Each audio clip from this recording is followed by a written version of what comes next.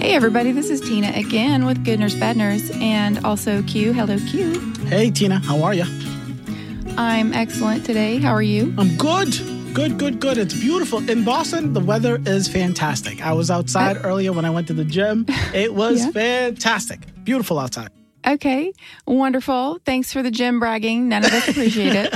Nobody's impressed. Just kidding. I hear you, It's girl. Beautiful here too. Oh, good. It's beautiful here too. It's gorgeous. So today we're going to do something a little bit special because it is the 50th episode of Good Nurse, Bad Nurse. Somehow I've managed to pull off 50 episodes of this podcast. Congratulations, Tina. That's huge. That's a big number. Thank you. 50 is a good number. Thanks. I was so excited when I realized it, and I felt like I didn't, it snuck up on me. I didn't really think about it. And I think a lot of podcasts do something kind of special for their 50th episode. And I was like, what am I going to do? Well, so I'm happy for you that it is the 50th episode, but at the same time, your podcast is a little intense. It kind of saddens me that there's the 50 horrible nurses and healthcare providers. And there's so many more, though. So don't worry. There'll be a lot more of Good Nurse, Bad Nurse. Yeah, there will, unfortunately. But you know what? Nurses and doctors and other medical professionals are people, and people do questionable things all the time, whether you're in the medical profession or not. And so we happen to, on this podcast, focus in on the medical professionals because that's what we do. Exactly. This week, we're going to talk about Michael Jackson and the doctor, Dr. Conrad Murray, who was taking care of him or caring for him at the time of his death. So we'll talk about Conrad Murray. I thought we could also start off by talking about Michael Jackson himself a little bit because he was 50 years old, which is a complete coincidence that he was 50 at his death. And this is our 50th episode. I swear I didn't do that on purpose. It just happened. You actually just pointed that out to me.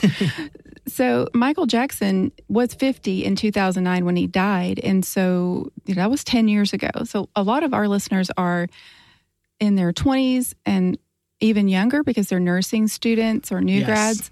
And I would think that maybe some of them, I would think most of them know who he is. Everyone knows who Michael Jackson is. Right. Yes. They know who he is, but maybe not be completely familiar with his background. And really, that's a good point. Yeah, the good part of his life. So I'd like to talk a little bit about, because I would think that a lot of our listeners probably if they remember things about him, they remember kind of the end of his life and toward the end, the last years, and they were not his best. I think that there was a lot of struggles and things he was accused of and all of that stuff that really tainted his overall persona. Yeah. Yeah, no. So, I think that's such a good point because when I was looking looking all about the stuff up, I think people's current perspective of Michael Jackson, people's relationship with Michael Jackson is so different than what it was. Yeah, no, it's just very, very different depending on how old you are, when you grew up, and what was the music you were listening to growing up. Did you listen? Have you ever listened to any of his music? Yeah, no. So I moved to America when I was 6, and in South Africa is where I was born. 6-year-old you? Oh my gosh. Right? The most adorable thought just popped into my head. Oh, Lord. Well, okay. Good. But yeah, when I was in South Africa, all of my memories of the music in South Africa was like traditional, and if it wasn't traditional, it was all Michael Jackson. Like that was like it was like either traditional African music or Michael Jackson is my history of music, my memory of music when I think of South Africa. So I grew up listening, loving, adoring Michael Jackson. Wonderful. So you can really appreciate his talent for writing music and for performing and dancing. And he just really, when I think of him, because I grew up listening to Michael Jackson when he was actually performing, and we ain't gonna go there, okay? But I was absolutely low-key obsessed with him. I mean, I had posters on my walls. He was just my absolute favorite entertainer. Yeah. Loved him so much. I was just completely just infatuated when in the time of like Billie Jean and Beat It and the Thriller album. And so that when I see pictures of him at that time, I just feel like that's who he really was. And somehow he just kind of got way off track at some point. Exactly. So anyway, I wanted to talk about him and honor him a little bit because he is the victim in this story, even though some people whatever people's opinions are of him, he's the victim. And so I just want to talk about him a little bit. So Michael Jackson, he was actually one of 10 children, and they were all very, very talented, musically talented. He had sisters who were into acting as well. And so I guess they got a lot of their musical talent from their dad, Joe Jackson, who he was a guitarist and he was, I guess, in a band, but he had to work to provide for his family. So he had to do work as a crane operator. But then in his off time, he really started pushing his sons when he realized the talent that they had. He started pushing them to, some parents do that. They want to live vicariously through their children, and they push them, so that maybe I think most parents do that. I think it would probably be hard not to. So he was born in Gary, Indiana. That was kind of his childhood, and they started like just the five of them: Jackie, Jermaine, Randy, Tito, and Michael were the Beautiful. Five. Yes. He also had Rebby, who I'm guessing is maybe the oldest. I'm not 100% sure about that. And then LaToya and Janet were his sisters. Janet was extremely talented as well. Yes, she was. Yeah. LaToya did some different things. I don't remember her having a whole lot of success. And then Marlon. But the Jackson Five, they were just this amazing little group. They did a lot of choreographed music. So they would go on TV and do their little acts or, their songs.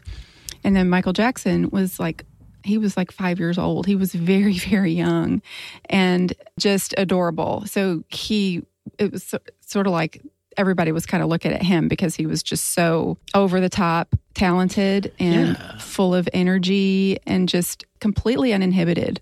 He just would do whatever. And so he was just amazing and very, very talented dancer. So his body would just do all these weird things and just flow amazingly.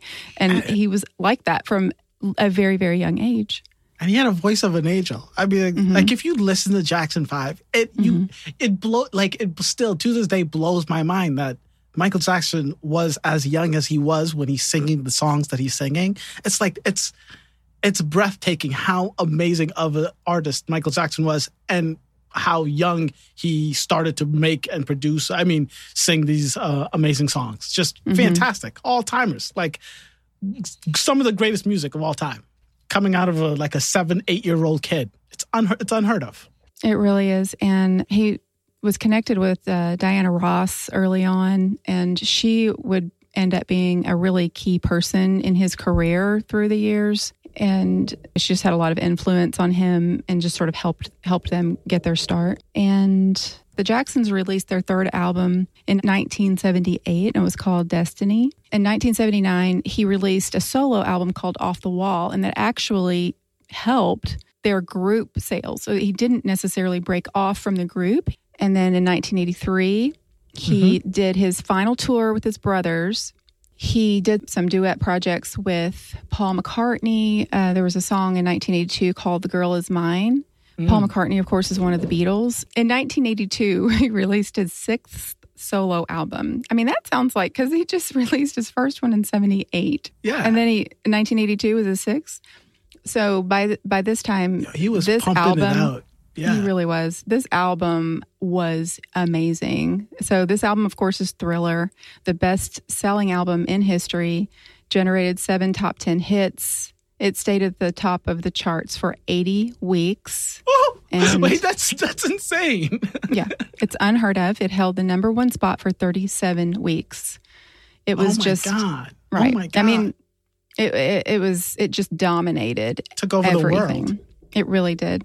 The music is amazing on that album. If you haven't heard it, you haven't lived. I mean, you literally. I mean, it's kind of It's amazing. Yes. Yeah. So the music that's on that album, if you just listen to the first song to the end, every single song is amazing. It's wonderful. He is just such a talented songwriter. But I also would recommend if you're not familiar with him to go on YouTube and watch the videos for some of these songs because unbelievable. The song Thriller, the video for that is so cool. It's awesome. I feel like some of these young kids with the CGI might think it's fake, but like you just have to respect it for when it was made, because so I have recently watched a lot of Michael Jackson, and so obviously you might think it's fake, but it is just fantastic. It's fantastic. It's fantastic. It's from the early 80s, 90s? So 80s. Yeah, it's from the early 1980s. So back then for the technology, you have to look at it. You can't look at Breakfast at Tiffany's and compare it to some movie that was done now. You have to appreciate it for the time, Exactly. And that's exactly what you have to do for this as well. So, super talented. I'll stop talking about that. I would probably talk about that for hours. Before you stop, do you have a favorite song? From that album or from any? Like, do you have a favorite Michael Jackson song? I guess I'm going to have to say Billie Jean just because. Oh, it really is. Yeah. I mean, it's really hard because if you played any Michael Jackson song, I just completely lose my brain. I'm just like, just like, and I can't stop talking the whole time, and I'll aggravate everybody to death. Like, can you just believe his voice? It's just amazing. I mean, listen to that. Listen to those words. He is a genius. It was amazing. And then they're just looking at me like, shut up. But can you shut up and let me listen to it? I can't hear it. But Billie Jean, the song, like the beat of it, and it's got so much energy. Yes. And good grief, crazy. And I love to watch the video. So I would have to say that one. There's some other more obscure songs that people probably wouldn't know. But I really do think hardcore. Like, I believe this since I've ever listened. I think PYT might be like his. I know people love that song, but it might be one of his most underrated songs because I don't think enough people love it. I think Man in the Mirror, every time I listen to it, a tear comes down my face. And just all of his music. It's just, you're right. We could talk about this forever, but there's just so many songs. And like you said, Tina, super important for all of you guys out there. Yes, go listen to his music if you haven't appreciated it, but you really, really need to watch the music videos, the performances, because his dancing as a kid was everything to me. Like, as someone who enjoys dancing, literally everything to me. I love dancing, and that's why I also really, really, really, really like The Way You Make Me Feel and Beat It and all of these songs. I love Michael Jackson. Yes. Yeah, I do too. Also, Black and White is just a genius song. Oh my God, yes. Yeah. Just absolutely and Black and White it's like a movie. The music video is like a movie. I love all of it. I love all of it. Yeah, he does a lot of his videos like that. The song Bad, the video to that song is really good as well. And he tells a lot of stories in his videos, and usually there's some sort of social message in there a lot. He very much liked to try to teach people. And he wasn't perfect, obviously, but you could tell in his heart he had these visions of the way society should be, and that came out in his music. So you can't deny, no matter what, if you think he was guilty of whatever, the things that he was accused of, you can't deny because of the words that he wrote that there was something inside of him that he understood, like the big picture of the way society should be. Yeah. It was obvious that it was coming from a good place. Like all of his music, it was always coming from a good place.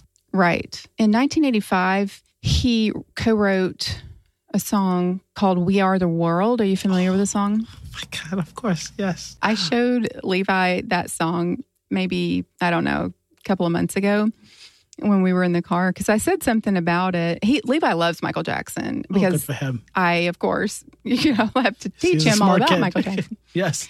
And so he knows all about Michael Jackson and his music. And so we're driving down the road one day, and I said something about that song, and he didn't know what I was talking about, and I just about had a fit. Like, what? How did you get to be 15 years old and I somehow have failed you so horribly as a mother. I felt so bad. I'm like, we are pulling over right now, mister. We really did. And I sat there and looked it up on YouTube. Good and I was like, you have to see the video. And so I played it for him. And he was, of course, like cheesing over there like, Mom, this is... Yes, Mom of the Year. Those are mom goals right there. That's what you need to do, parents. Take notes. He really liked it, though. He liked it, but he was just like, this is so cheesy. I hear you. Because that song, what he did, it again, the best word I can use to describe Michael Jackson, the Michael Jackson that I know and remember from his earlier years, was genius. There's not a better word to describe him. The man was just amazing.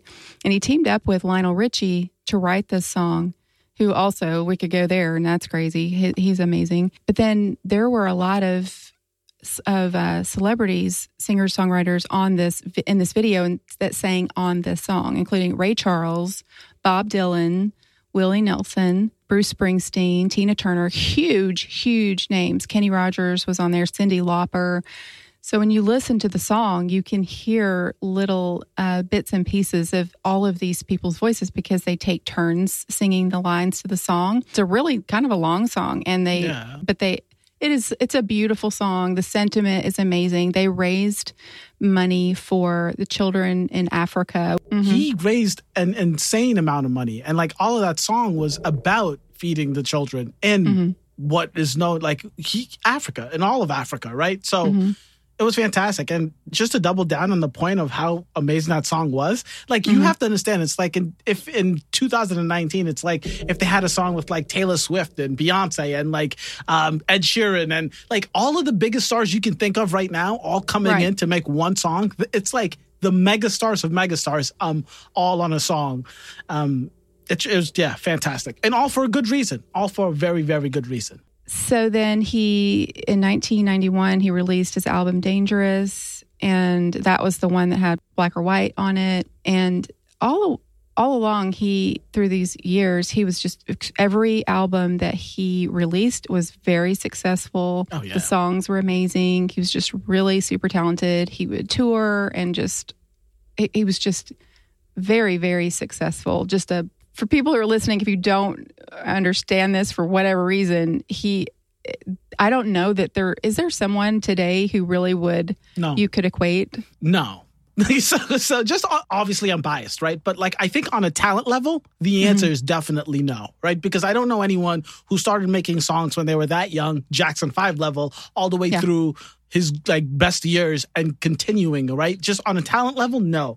On like a money level, star level, maybe, but like social media, it changes everything. So just a blanket statement for me is no, but he was like the biggest mega star ever. Like there's just no comparison. I have to agree. I was just sitting here trying to think, and I really can't think of anyone. If you guys think of something, go, send me a message. I have to ask you because I was never a big fan, but were the Beatles close? I feel like the Beatles were like, the way people talk about the Beatles is like the way people... Yesterday? I have not. So that's the one that just came out, right? It's like a new movie. I heard about it, but I haven't seen it. I dare you to watch that movie and then come back and tell me you're not a Beatles fan. Okay. I dare you. Done and done. Then he released an album and he did a song called You Are Not Alone. Mm-hmm.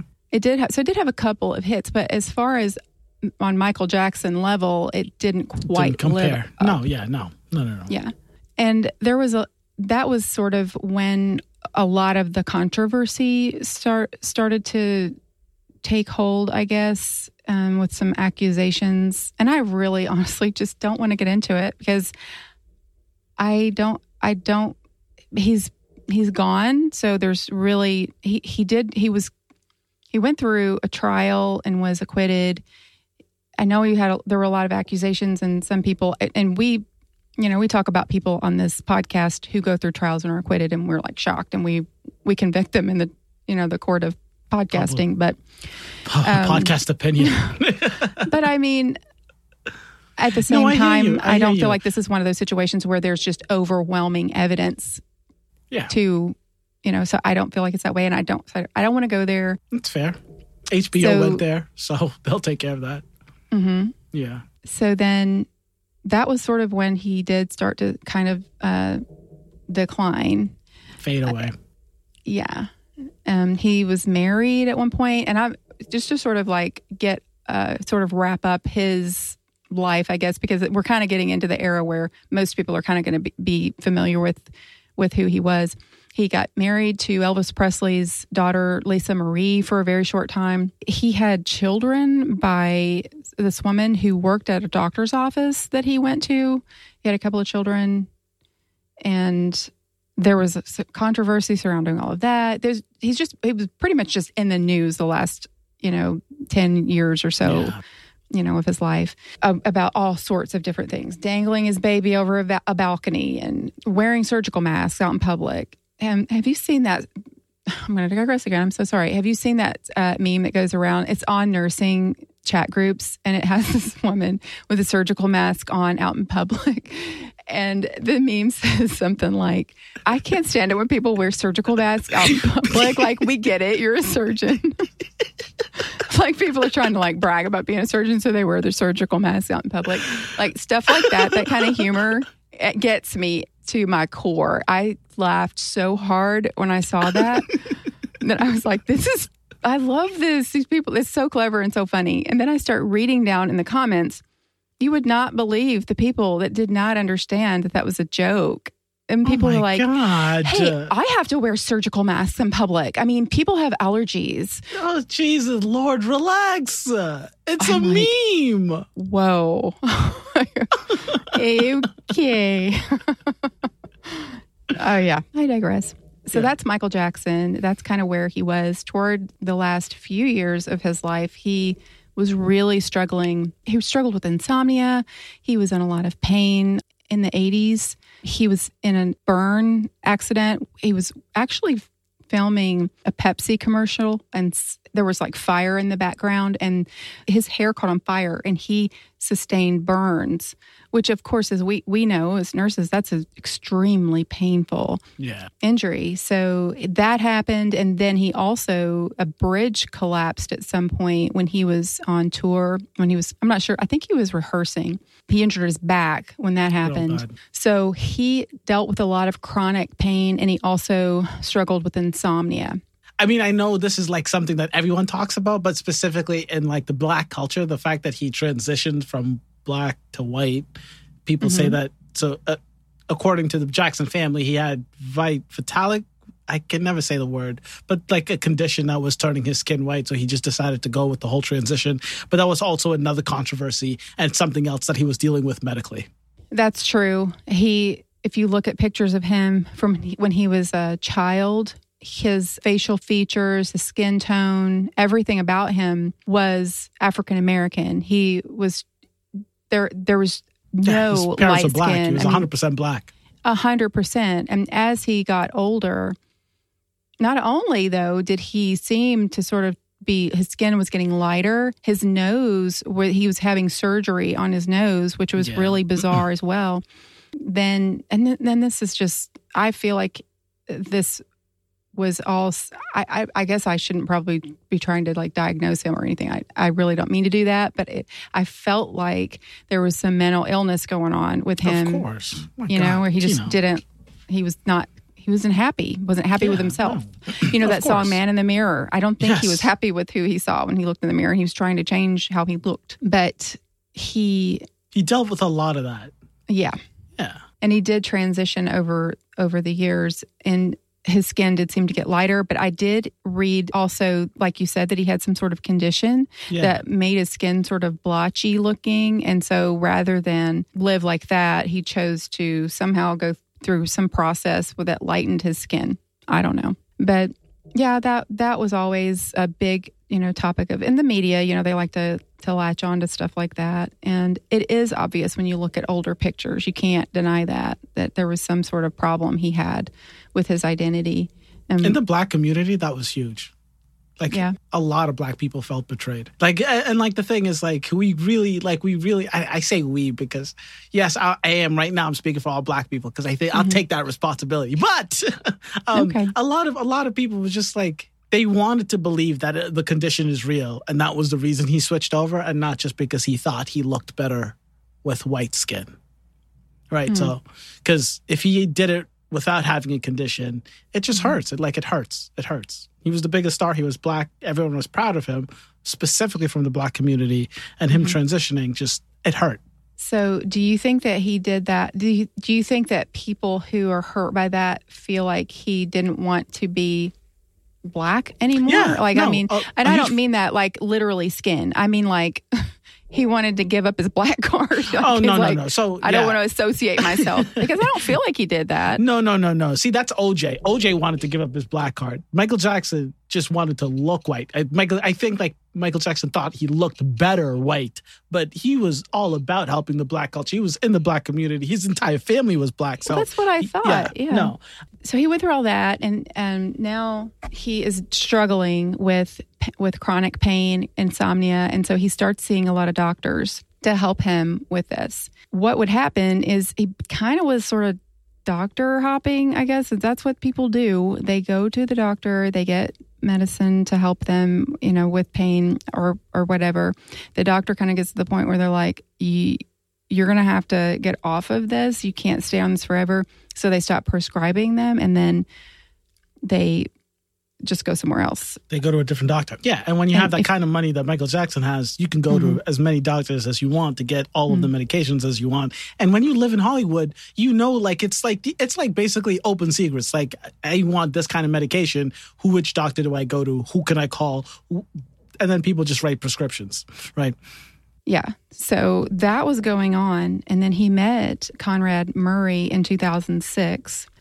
Hey, Q, we're in a commercial, so we got to talk fast. Let's do it. Okay. So I think I know the answer to this question, but have you ever signed up for a travel nurse agency and immediately regretted it when you started getting all those texts and emails? Sadly, Tina, yes, I have. Okay, well, Trusted Health is a nurse travel agency that's going to change all of that. They make it simple and fast to go online and sign up, and then you immediately start seeing job opportunities that are tailored to your interests, and you can even see the pay. Sounds too good to be true, Tina. Well, the best part is there are no recruiters, no unwanted emails, and no unwanted text messages. No recruiters? Tina, I'm going to need some help. Where are we going to go if we have all these questions? Right.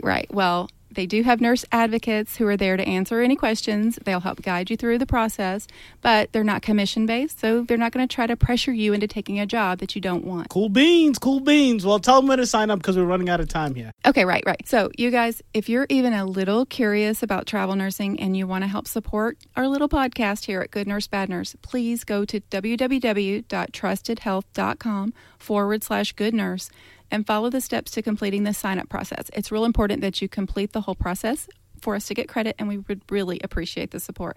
Remember to be sure and put /Good Nurse at the end of the URL when you go to their website so they'll know we sent you there. Trusted Health, they're not just an agency, they're a movement. So Conrad Murray, they met in 2006, but we'll go ahead and talk a little bit about him and his background. He was born on February 19th in 1953. He grew up with his grandparents until he was about 7, and then he lived with his mother in Trinidad and Tobago. And his father, Raul Andrew, was a physician.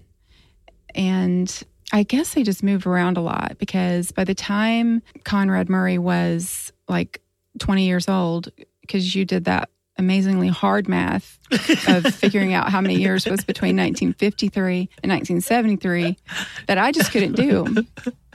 That's too hard. I don't know how to count by tens. I know. But yeah, when he was like 20 years old, he moved to Houston, Texas, and that's where his dad was working as a physician there. And he started going to Texas Southern University and graduated magna cum laude with a degree in pre-med.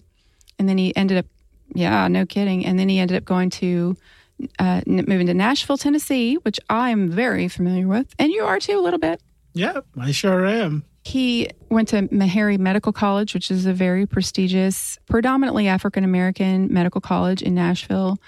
lots of great history with that college. And you just asked me, because we were talking about it last night, if it was closed. And I was like, well, goodness, I hope not. I didn't look up to see if it was. I just haven't been in Nashville in a long time, like as a person that lives there that would be knowing what's going on. I feel like if it did close, it'd be big news. Chances are it's still open. Yeah. We say this every time we do one of these stories, but all of these guys, all of these bad doctors, bad nurses, bad healthcare providers, they always have such a crazy good upbringing. They always are described as like really good people with really good outlooks and really smart. And it's always crazy to me that people that start out so great, end up doing not so great things. Right. Yeah. I who knows? Obviously it has to do with integrity and ethics and all of that. But he did complete a cardiology fellowship at the University of Arizona. And then in 1990, he opened a private practice in Las Vegas. And then in 2006, he founded the Acres Homes Heart and Vascular Institute in Houston. And then that's when he met Michael Jackson in 2006 in Las Vegas, when he treated his daughter Paris when she got sick. And he hired him to be his exclusive personal physician before he went on tour in 2009. Yeah. A little bit of a mistake there. Bad decision. That's a bad decision, right? Yeah, you can sort of assume that maybe there was some under the table things going on with maybe helping Michael with his insomnia and chronic pain issues, maybe. Oh, most definitely. Most definitely, yeah. Who needs a personal doctor, though? Like, I feel like that's intense, right? That's super crazy to have a personal doctor.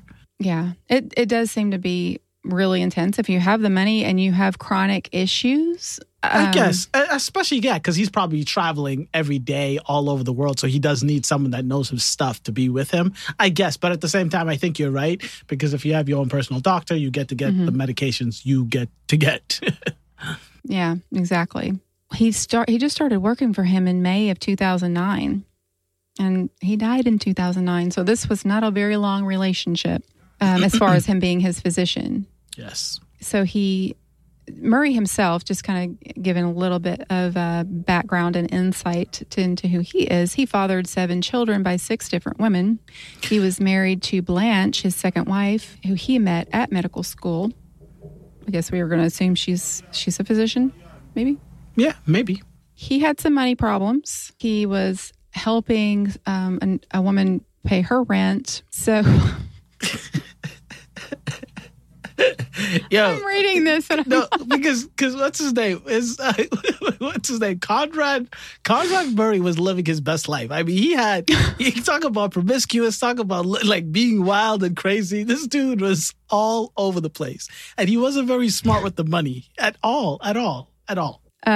No, he really wasn't. He didn't make the best decisions. He met this woman, Nicole Alvarez, at a gentleman's club. I love that title. It's just beautiful. Bunch of, you know what I would name that? We don't want to go there. We don't talk like that on this podcast. Oh, yes.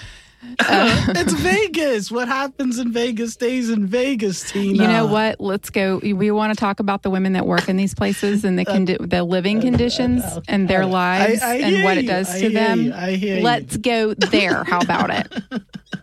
Anyway, Nicole was at least getting her rent paid by Conrad, and she had a baby, Che Giovanni Murray, in March of 2009. So he had just had a baby.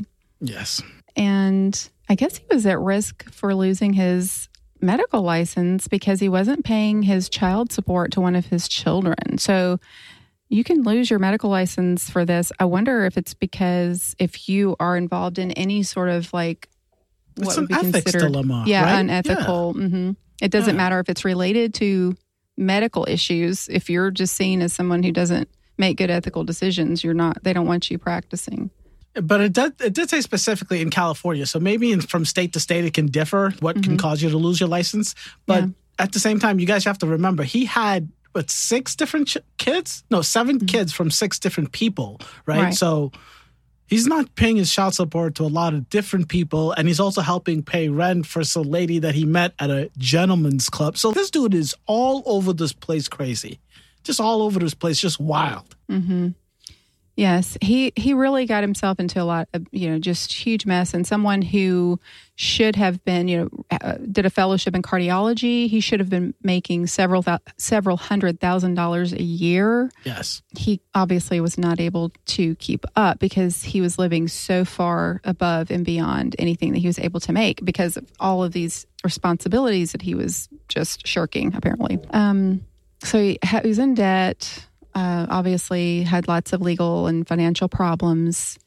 So meanwhile, back at the ranch, Michael Jackson was getting ready to go out on his final tour.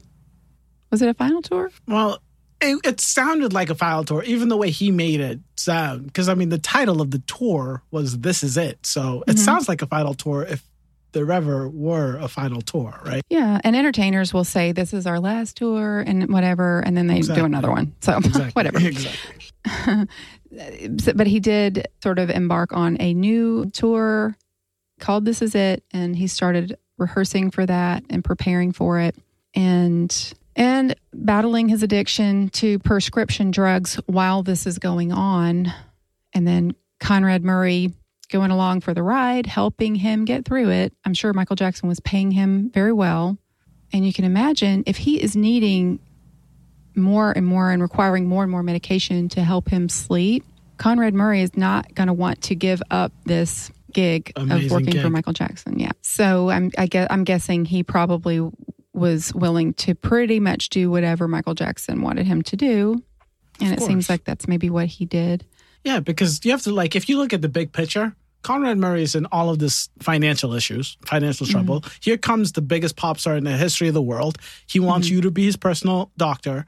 And Michael Jackson is asking for all of these hardcore, heavy meds, right? So Conrad Murray, who needs the money that Michael Jackson's paying him, he's going to say yes to everything Michael Jackson's asking, even though it goes against any legal situation, any medical journal, whatever. He's going to just say yes to anything that Michael Jackson asked for because he's paying him really good money in a situation where Conrad Murray needs money. Mm-hmm. That's right. That's the reason I'm sure they don't want someone practicing medicine who is in a compromised position, who's, willing to make, because this very reason. So Michael Jackson started exhibiting some odd behaviors according to some of the staff that was around him. He seemed, like he would get the chills and he lost weight. In fact, they described him as emaciated. He seemed almost scared, keep repeating, "Why can't I choose?" And I don't know that anybody understood why he was saying that, but he just seemed to be really struggling physically and emotionally and mentally from the people around him. So he took a lot of Xanax and propofol to help him sleep at night. And that sounds really odd because propofol, we're used to that being used for putting patients to sleep for surgery and being monitored continuously. But we had another story that talked about propofol being used for migraines. So I don't know that it's completely out of the realm of possibility that you could use propofol. I don't know. No, Tina, you're being so kind to this. Propofol is it's like a heavy, hardcore. You use propofol when they putting you to sleep so they can cut into your body. Not so you don't use propofol like melatonin. That is insane. It is insane. No. It's absurd. It's absurd. It really is. He reportedly would would refer to propofol as his milk. Yeah, you don't want that. And it is white. It has fat in it, so it's white, the mixture. So I guess that's why maybe he called it that. Okay, so he went to rehearse at the Staples Center around 6:30 p.m. on Wednesday, June 24th. According to the people that were kind of around him at the time, he was complaining of laryngitis, but he was sort of joking about it. So I don't know if he really was having laryngitis because they were thinking he wasn't being serious about it. He was kind of joking about having laryngitis. They said he looked great, had a lot of energy, and the rehearsal went past midnight. And when you watch that documentary, This Is It documentary, it's so you get to see these moments of him rehearsing. And Right. one thing that really stands out to me about that documentary is him. There was one point where he was trying to time for something for the music to start right at a certain time. And he was trying to explain to the people who were kind of running the crew that was, starting the music or turning on the lights or whatever it was they were doing. And I remember the person saying to him, well, in order for you to know when to start, we'll need to do, like they were trying to help him by giving him some sort of clue, like a visual cue or something like that. And he was just like, oh, no, I'll know. And I feel like he just had something inside of him that he really did. He knew exactly what to do, when to do it. Don't worry about me. I've got this. You just do things like I tell you to, kind of thing. And he was super like respectful and really nice to people when he interacted with them. But I just remember thinking, yeah, I bet you do. He was a born performer. He knew his thing. Mm-hmm. And and also, by the way, you guys should check out that. This is a documentary, great documentary. Mm-hmm. So on that night, he went home and, so the way that, I guess these things always have two different versions. They have the version of the person who doesn't want to get in trouble. And then they have the version that as the police start looking at all the evidence, comes out. Exactly. So what he said is the next morning, Conrad Murray, he went into the bedroom and found him in bed. He wasn't breathing. He had a weak pulse, but he was still warm. And he tried to revive him for 5 to 10 minutes. And he realized that he was going to have to call for help. There wasn't a landline in the house. And he wasn't able to use his cell phone to call 911 because he said he didn't know the exact address. And No, Tina. Mm-hmm. You can't just slide by that. When I read that, I was like, that's insane. You can't not call 911 and tell them the reason you're not going to call 911 is because you don't know the address. You call 911, you let them know what's going on. If someone has a very weak pulse or is pulseless or is not breathing, whatever the situation, that is not an excuse. You can't say that. Was he not especially at his as home? The doctor? Was he not? Was Michael Jackson not at his house, like at his home? Yeah, exactly. So you could have just said Michael Jackson. You're right. I'm at Michael Jackson's house. Exactly. Not knowing the address is a BS excuse. Yeah, obviously. Yeah. He said he tried to call security, but he didn't get an answer. Ran downstairs, yelled for help, told a chef to bring security up to the room. And then about 30 minutes passed. Security made the phone call. The LA Fire Department spokesperson said that the 911 call came in at 12:21 p.m. And they got to Jackson's house at 12:26 and saw that he was not breathing. Murray was described as using non-standard CPR techniques on Jackson. Now, I'm going to say something here because I might edit this out later, but I'm going to go ahead and say it and then I'll remove it if I want to. But I have had experiences over the past 4 years that I've been a nurse where there were physicians in a situation where a patient had coded. And in fact, there was a situation where a patient coded in front of me and the doctor walked in just doing the rounds. This patient had just gotten to the floor from a skilled nursing facility. They were brought, and this is not even where I work now. It was the previous place I worked. But they were brought from an outside facility and for like reduced level of consciousness. And so she completely went unresponsive. I could not feel a pulse. And I was brand spanking new, like brand spanking new. This was the first time that this had ever happened to me personally. And her doctor that was assigned to her came in to assess her for the first time. And when he walked in, I was like, she's coding. And I grabbed the code button and pulled it. And this is at night because I work night shift at a small hospital. There's not a lot of staff. So just because you hit the code button doesn't mean all crap that breaks loose all at the same time. You still just standing there by yourself pretty much. He turned around and walked out. And I said, "Excuse me, get back here." Are you serious, Tina? I'm serious. And so he came back and I was doing compressions when I dropped the bed, was doing compressions. And I said, "You have to help me." And so. What? Yeah. And so he was like, oh, okay. And so one of the other nurses at the nurses station brought the code cart, and he had to run the code. And it was obvious the reason that he walked out was because he wasn't comfortable running the code. And I guess it's just because he doesn't do it a whole lot. He probably just sees patients in the hospital, is not in those types of situations where he has to run a code. So he was afraid probably to make a mistake or, not handle it correctly, and didn't want to be put in that position. But I couldn't believe he turned around and walked out. So the reason I said that is that Conrad Murray probably has not had to administer CPR in a very long time. Yeah, he owned a private practice. He hasn't been, no one said he was acute. He is a cardiovascular doctor. So, but at the same time, Tina, we're talking basic CPR here. We're not talking running a code, pushing epi. We're talking basic CPR. I mean, this is the bare bones. We expect like lifeguards to know this. We can't. Tina, I mean, really, Mr. Murray, you really going to give him a break on this situation?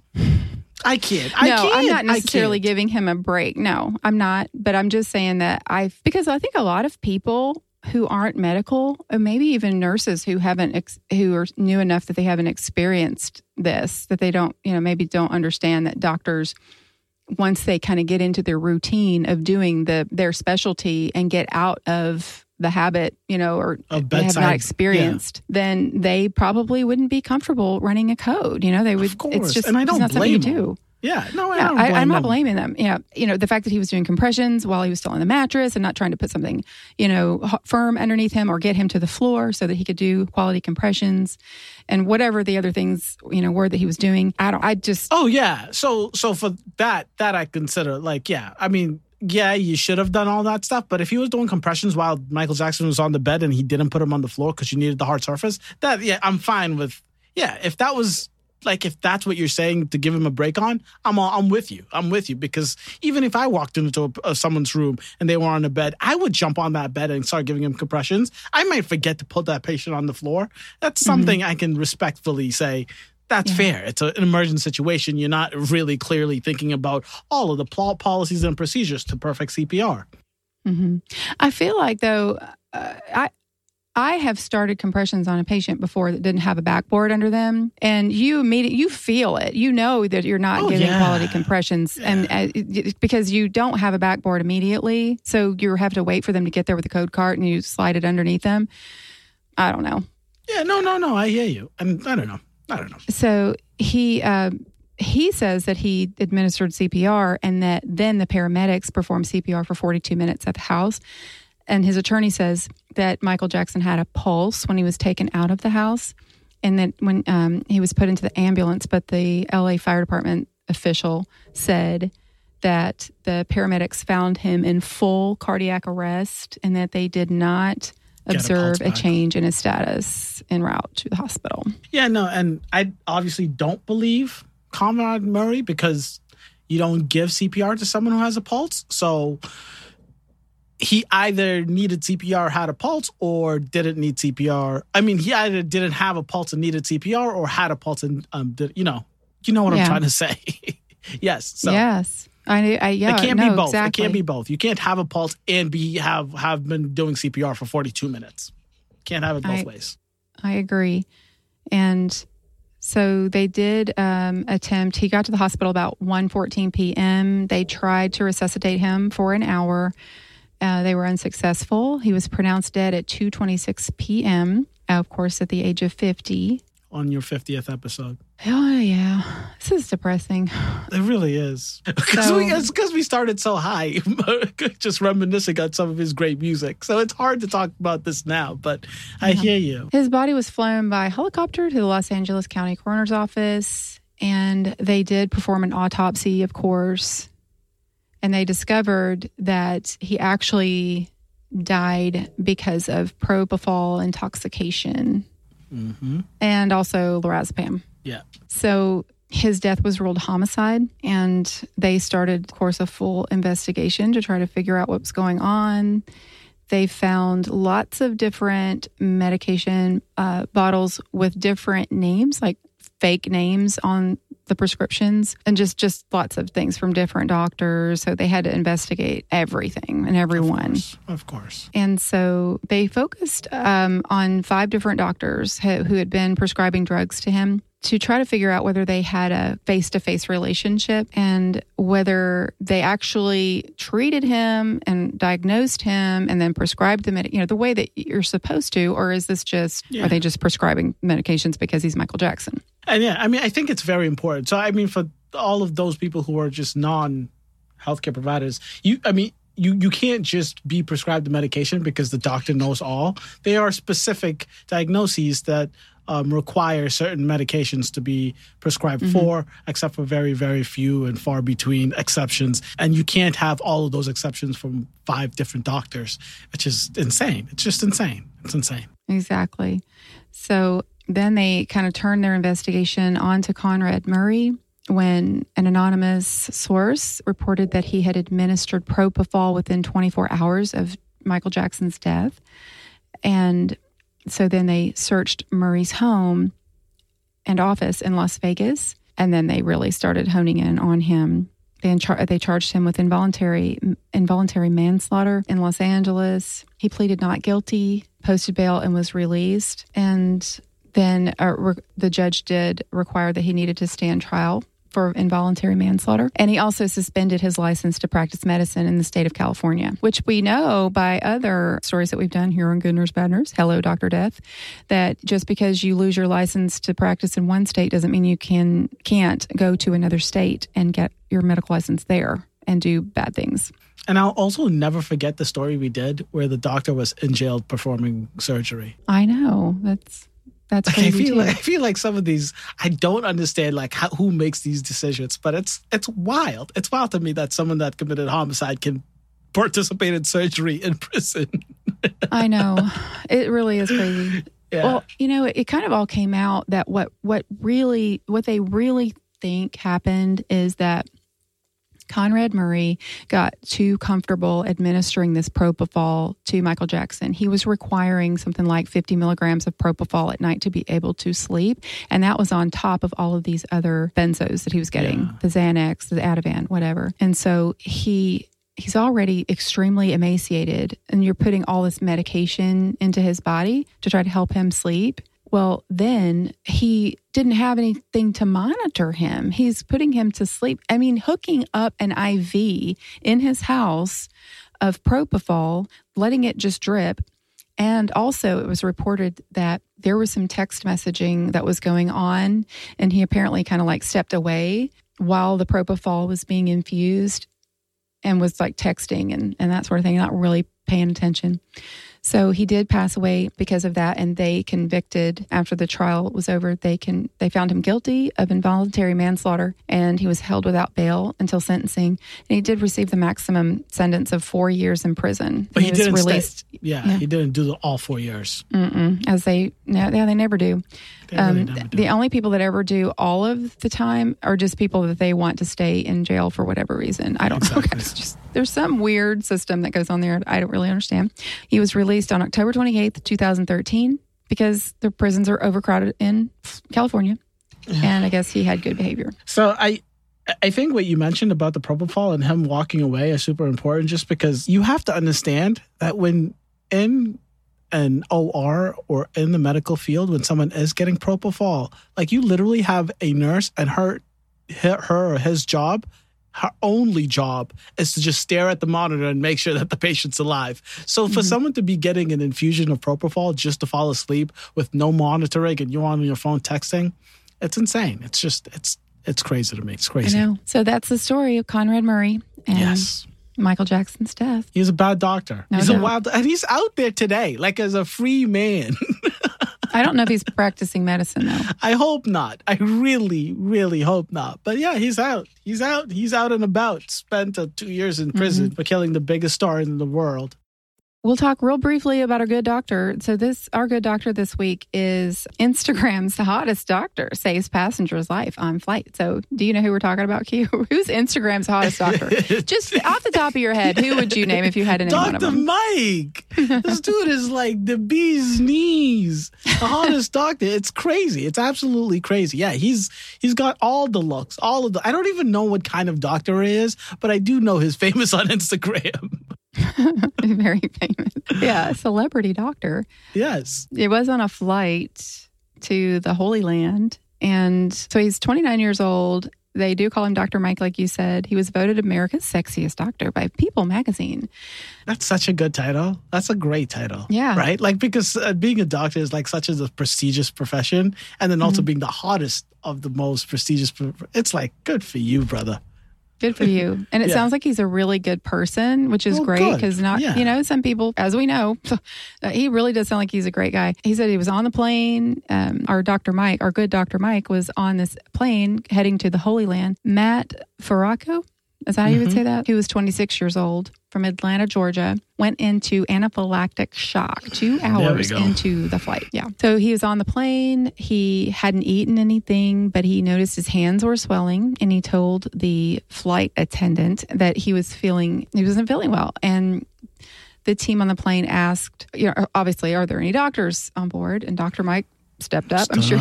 Do you think he looked around like, oh God, please let there be someone else? You better believe that's what I'd be doing. Yeah, doesn't everybody? Is there literally one person that doesn't do that for half a second? Just for half a second. You have to pray. You're like, oh. Yeah, I think I saw someone's hand up there. And then you're just like, oh gosh. And then you stand up, you look around. If you see anybody else jump up, you're like, oh, you got this. I'll go be your do assistant. Your thing. So he was actually, they were going for America's Voices in Israel, which is a nonprofit that sends high-profile personalities to the Holy Land with a mission to foster a greater understanding of Israel in the United States. So, and that's according to this article on the New York Post, that's what they were on their way there to do. And Farraco says that he felt his throat closing, and he said he normally doesn't have allergies. So there wasn't an EpiPen on the plane. That sucks. Yeah, that's scary. But Dr. Mike, there was an emergency kit there that allowed him to monitor his vitals, and it also contained epinephrine in it. Okay. So he was able to, it must have been some kit in case somebody went into cardiac arrest. Yeah. So he used the epinephrine that was in that kit and was able to administer it to help with the anaphylactic reaction. And then he monitored him the whole time until they were able to get to a safe place. I love this. I love it. The thing is, I don't know if I would be able to take care of this situation. Like, of course, I would try to administer the epinephrine, but I don't know what the doses of epinephrine is in an EpiPen. I'd be super nervous. Of course, and that's like the doctor's job to know the dosages and all the things. Sure, maybe this is a real basic fact for doctors, but as a nurse, I would be super nervous, right? And good for Dr. Mike, especially. I don't know how often you fly, how often you travel, but like you said, Tina, this is the absolute last goddamn thing that you ever want to happen. You don't want to have to try to save someone's life on a plane that's thousands of feet in the air. It's just not a really good situation. That's true. But it did say he struggled a little bit to figure out how to adjust the dosage so that it was appropriate. And then he administered it into his leg muscle, and then that helped him, I guess, decrease the inflammation. So his airways opened up and he was able to get to a safe place. So it was really, really amazing. I'm just looking at this picture of him on the article. I have the same stethoscope. It makes me feel a little bit better. I have the same stethoscope he does. I love it. Oh, awesome. Okay. I was trying to find the picture you're talking about. It's him in the white coat. Is that the stethoscope that doesn't have the bell? Like it has only one side that's flat, and the other side is just like you use your two fingers. Yes, that's what I have. Oh, good. See, I'm telling you, and mine is like just like his black on black on black. Mine is too. There you go, I Tina. love mine too. It's a Littman, and I like that one. I like it without the bell because it's. Have you lost it yet? Have you lost the stethoscope yet? I have. I haven't lost that one. I lost the very first one. My very first Littman that I had. It was a Cardiology 3, I think. Oh shoot! That's real expensive. Yeah, that's a hard one to lose. Yeah. I'm sorry. Someone walked off with it. I'm not gonna say I lost it, but anyway, I digress. Tina's done with that. So, all right. Well, Q, I think that did it for our 50th episode. What do you think? I think it was good. No, I really like that one. I do. Michael Jackson is a superstar. So yes. Well, thank you, Q, for joining us here again on Good Nurse Bad Nurse. Tell everybody where they can find you. Yes, so you can find me at Q the Nurse. Just Q the letter and then the Nurse. I have a podcast, YouTube, and Instagram are the big 3, but you can find me on any social if you just type in Q the Nurse. Thank you. Wonderful. Okay. Well, I want to remind you guys that even if you're a bad girl or a bad boy, right, Q? Right. Be a good nurse. You have to be a good nurse or a good doctor or a good healthcare provider. All of the above. Yes. All those things.